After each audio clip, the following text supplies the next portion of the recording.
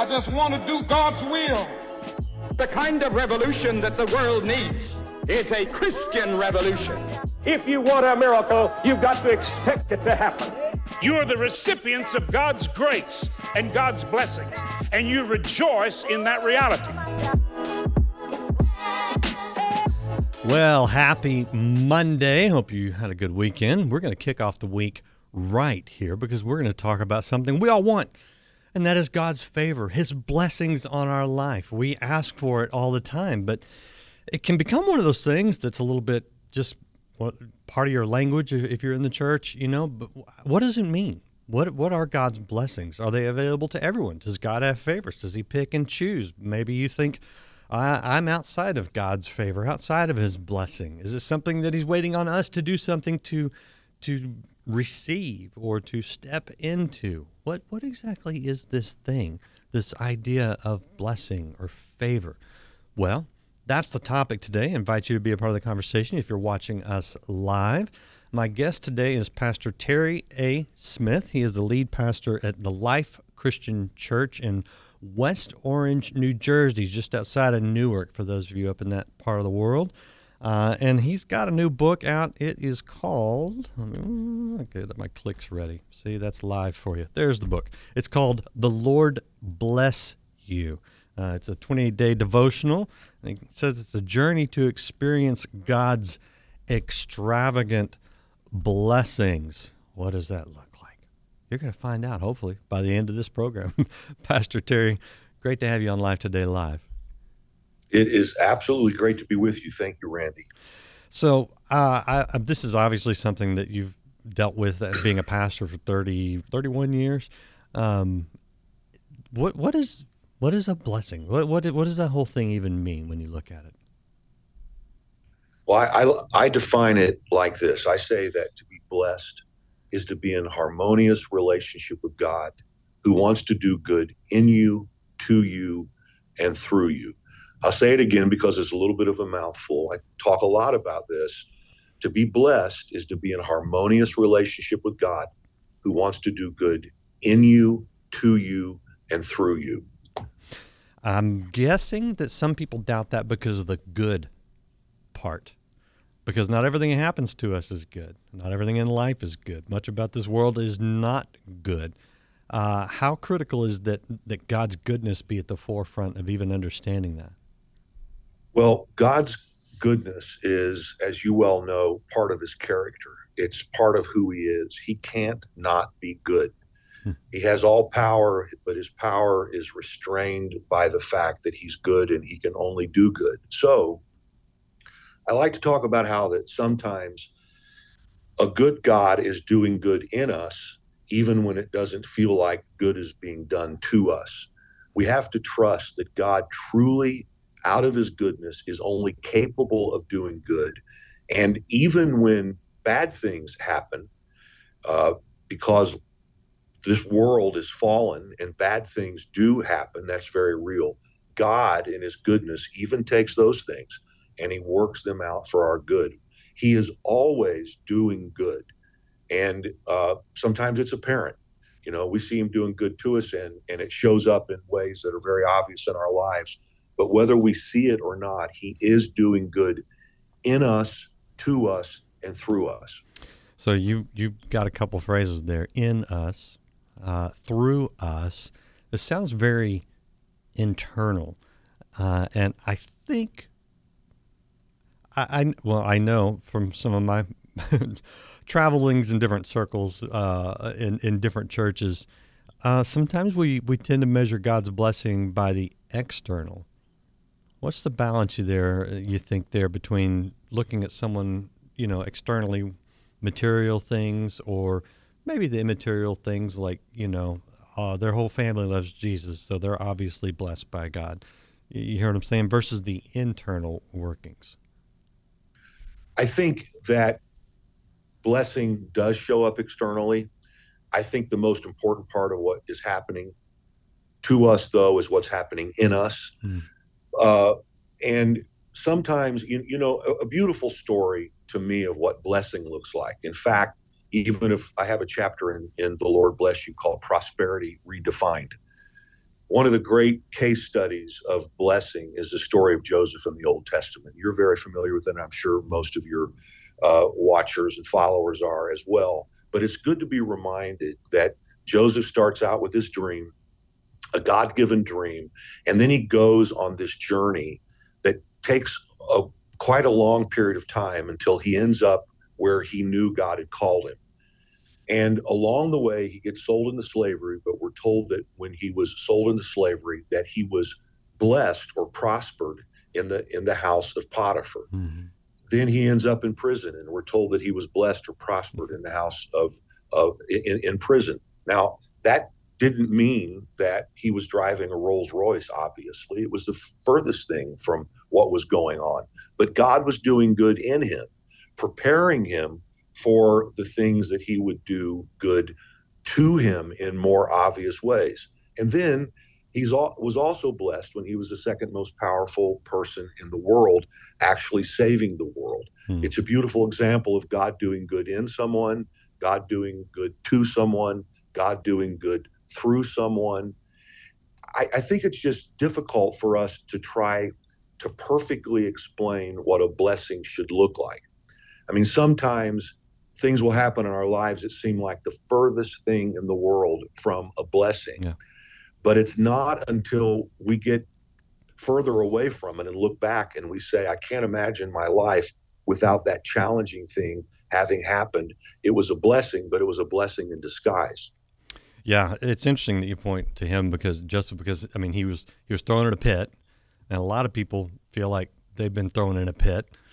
He was sold into slavery, and a lot of people are in bondage to different things. And then he was falsely accused and put in prison. And I think a lot of people go, hey, I have been mistreated in life, and I am stuck because of it. Yet you're saying you can be blessed in those circumstances, which would be the last thing anybody would consider to be blessed. How do we get to the blessing in our pit or our prison or our bondage? I think part of it, Randy, is that we have to believe what God says about himself in his word and what Scripture says about God's good intentions toward us. And one thing that's absolutely true in Scripture is that repeatedly we're told, some 500 times in Scripture, that God's heart is to bless us. The very first interaction between God and people in recorded history, Genesis 1:28, it says God blessed them.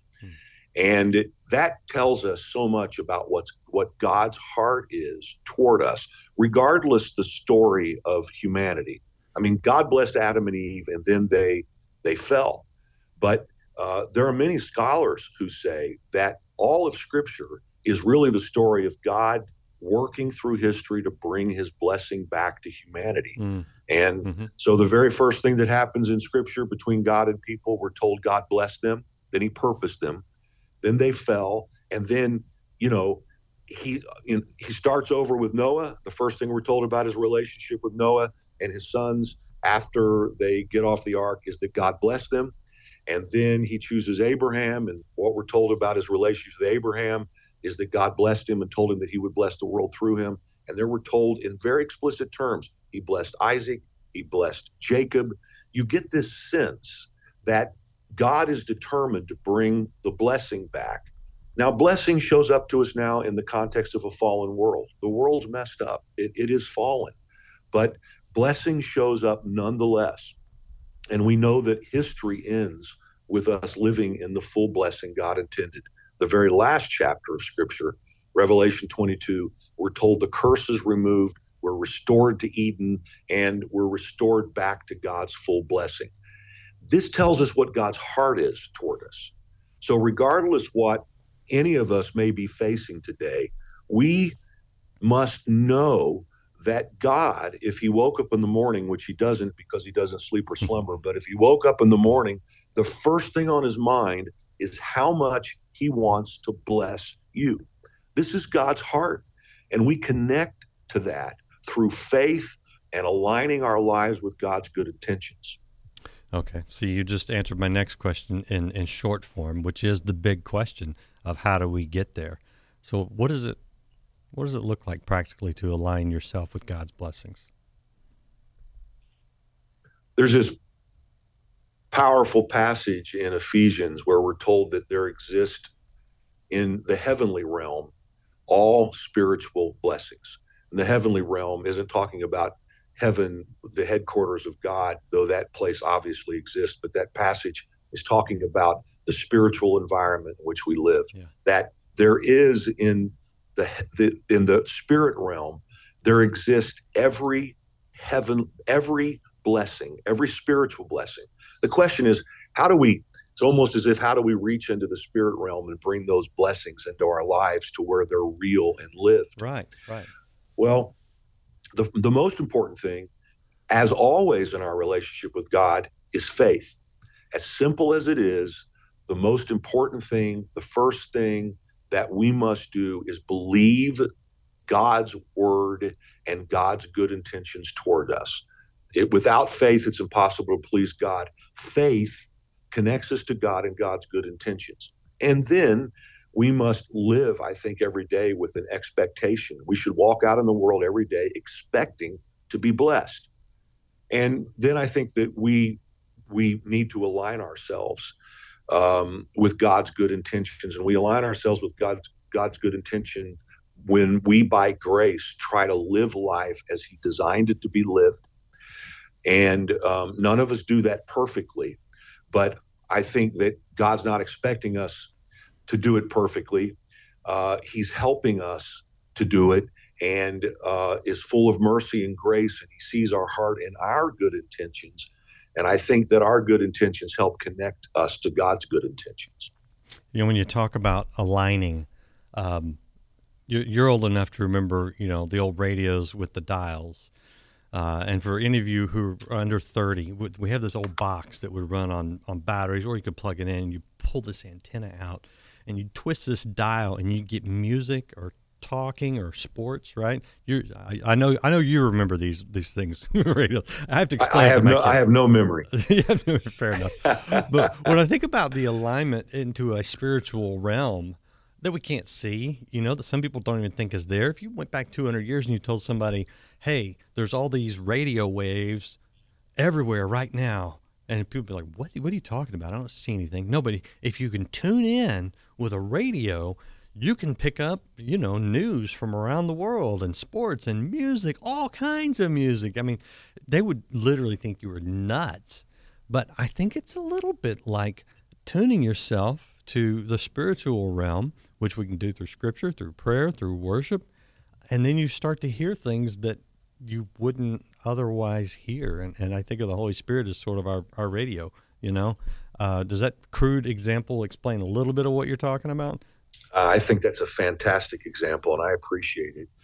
Part of that analogy also reminds us God's always speaking. Yeah. The question is whether or not we're tuned in, whether or not we're listening. And I think that there's a similarity between that and this whole idea of actualizing the blessings that are ours in the spiritual realm. That there is an appropriation. There is a connection between us and what God wants for us. But I don't think it's that hard. I think it's believing. I think it's living with expectancy. I think it's getting up every day and saying, God, as much as you will give me the grace to, I'm gonna live life the way you designed it. I'm gonna partner with you in doing your work in this world. I think if we give God half a chance, He's gonna bless us. Yeah. I mean, right. when you look at Scripture, Randy, it is just impossible to ignore how much God wants to bless you. And I think if we lived with that awareness every day, God wants to bless me. And the reason that He blesses us ultimately is because He wants to. I mean, it's a very simple thing to consider, but it's a decision He made. It's something that comes out of grace. It's something He wants to do. All we need to do is align ourselves with what God already wants to do in our lives. We're talking to Pastor Terry A. Smith, kind of out of a devotional that's available now. It's called The Lord Bless You, 28-day devotional. And you've divided this thing, Pastor Terry, into blessing, purpose, people, and gratitude. And I know we don't have time to get into the details of all those. Yeah, you'll have to get the book. But what's sort of the idea behind that framework when we're speaking of blessing? And I mean, blessing is one of them, but purpose, people, and gratitude. Those are.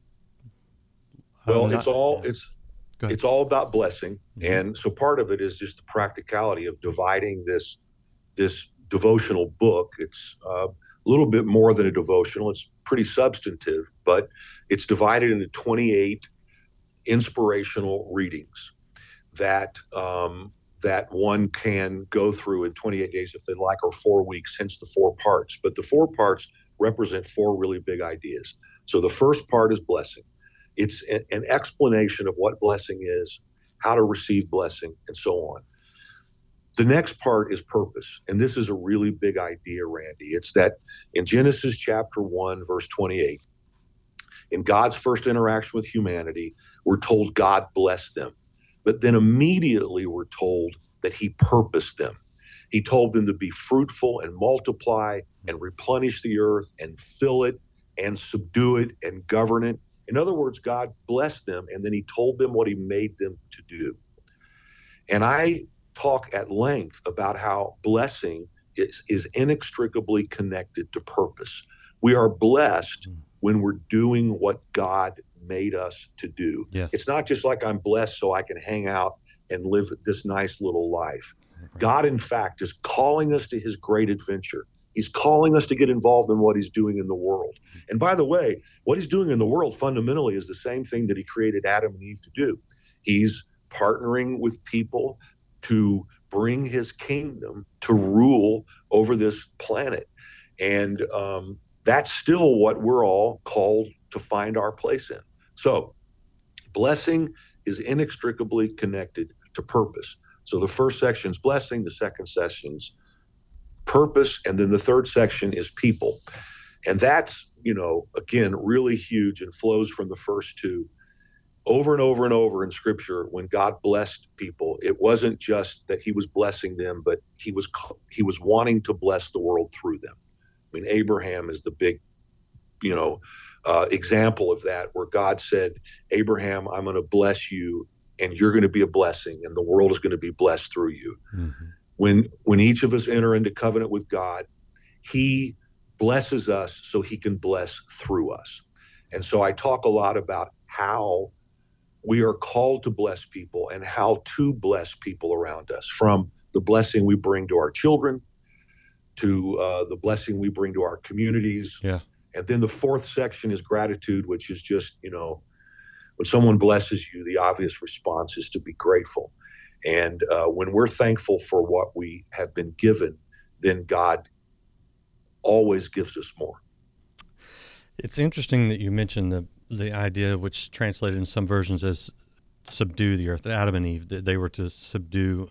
Another way to translate that would be cultivate. And I was talking to John Bevere here a few weeks ago, and he gets into the idea of scriptural cultivation, which is to tend to and to improve.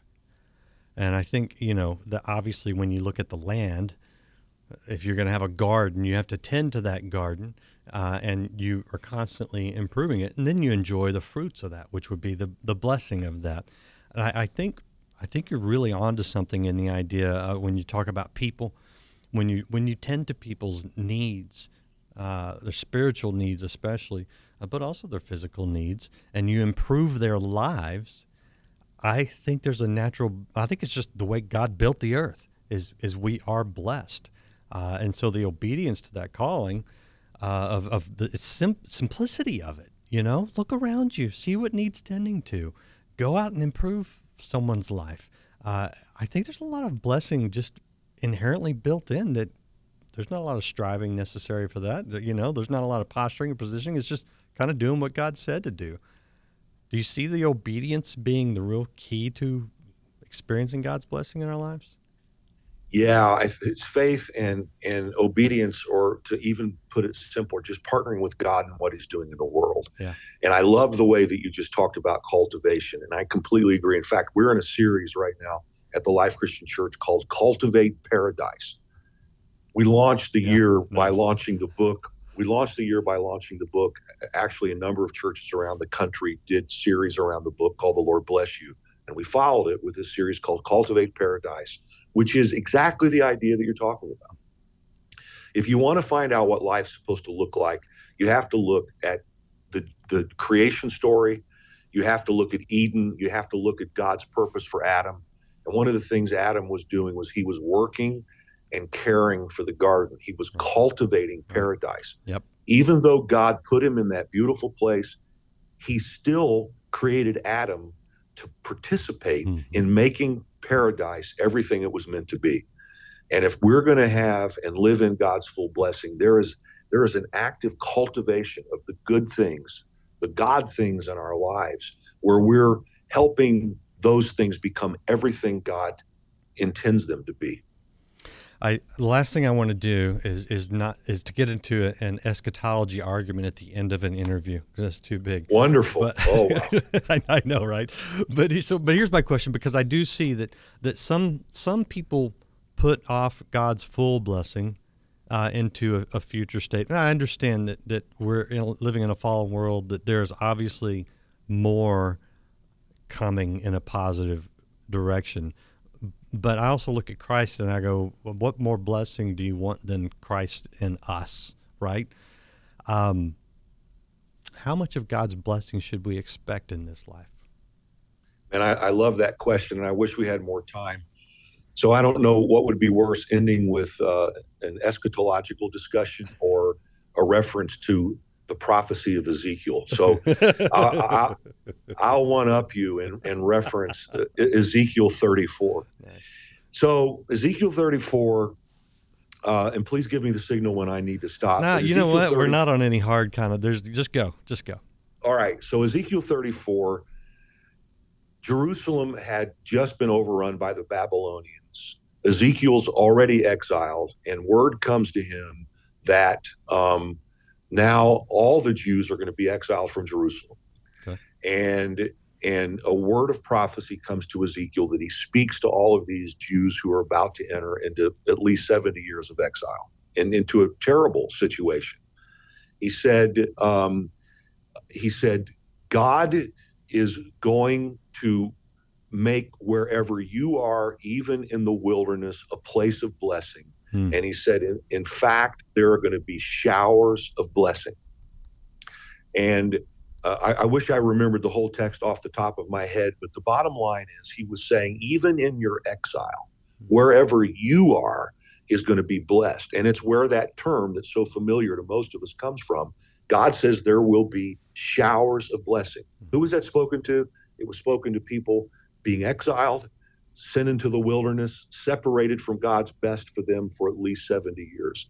And there's a three-part prophetic implication there. One was that it's a messianic prophecy that Jesus is going to come and set everything right at some point. Secondly, it was a prophecy that in 70 years you're going to return back to Jerusalem, but also it was a prophecy to people in the then and now. People discouraged, hurting, being marched from Jerusalem to Babylon to serve out 70 years. But God said, I want you to know, even in this present reality, even between now and the time when everything is made right, wherever you are is going to be blessed. You are going to experience showers of blessing. Dude, that's stout. That's strong. That's encouraging. And I think if you look, especially some of the Old Testament, they're looking forward to Christ. That part's fulfilled. We have Christ. And so I see no reason why we shouldn't experience God's blessing and wherever we're at, even if it feels like a pit or a prison. This is good. This is good. I'll let you go, but I'm going to let you have the last word, even though that was worthy of ending on. Is there anything you want to add? Anything you're going to? Do you have any, I know your sermons are probably on your website, podcast, or any events that you want to talk about. Yeah, thanks. I mean, so we have put together a sermon kit around the Lord Bless You. Okay. A 4 or 5 week sermon kit that churches around the country have been. In fact, I was speaking in Dubai last week. There are churches in Dubai that are going through the Lord Bless You. Wow. And so that sermon kit is available free on my website, terryasmith.com. So the sermon kit is available free at terryasmith.com. And then, I hope that people will pick the book up. I'm really grateful. It's doing really well. People are buying it for their friends. And I'm speaking at a church this week where they've bought a copy for all of their stakeholder donors. And so I'm grateful to be with you. And, I want to spread blessing everywhere. And this gives me an opportunity to do that. Well, and that's according to what you're saying, and I believe it. That's what God wants to do in our lives. Amen.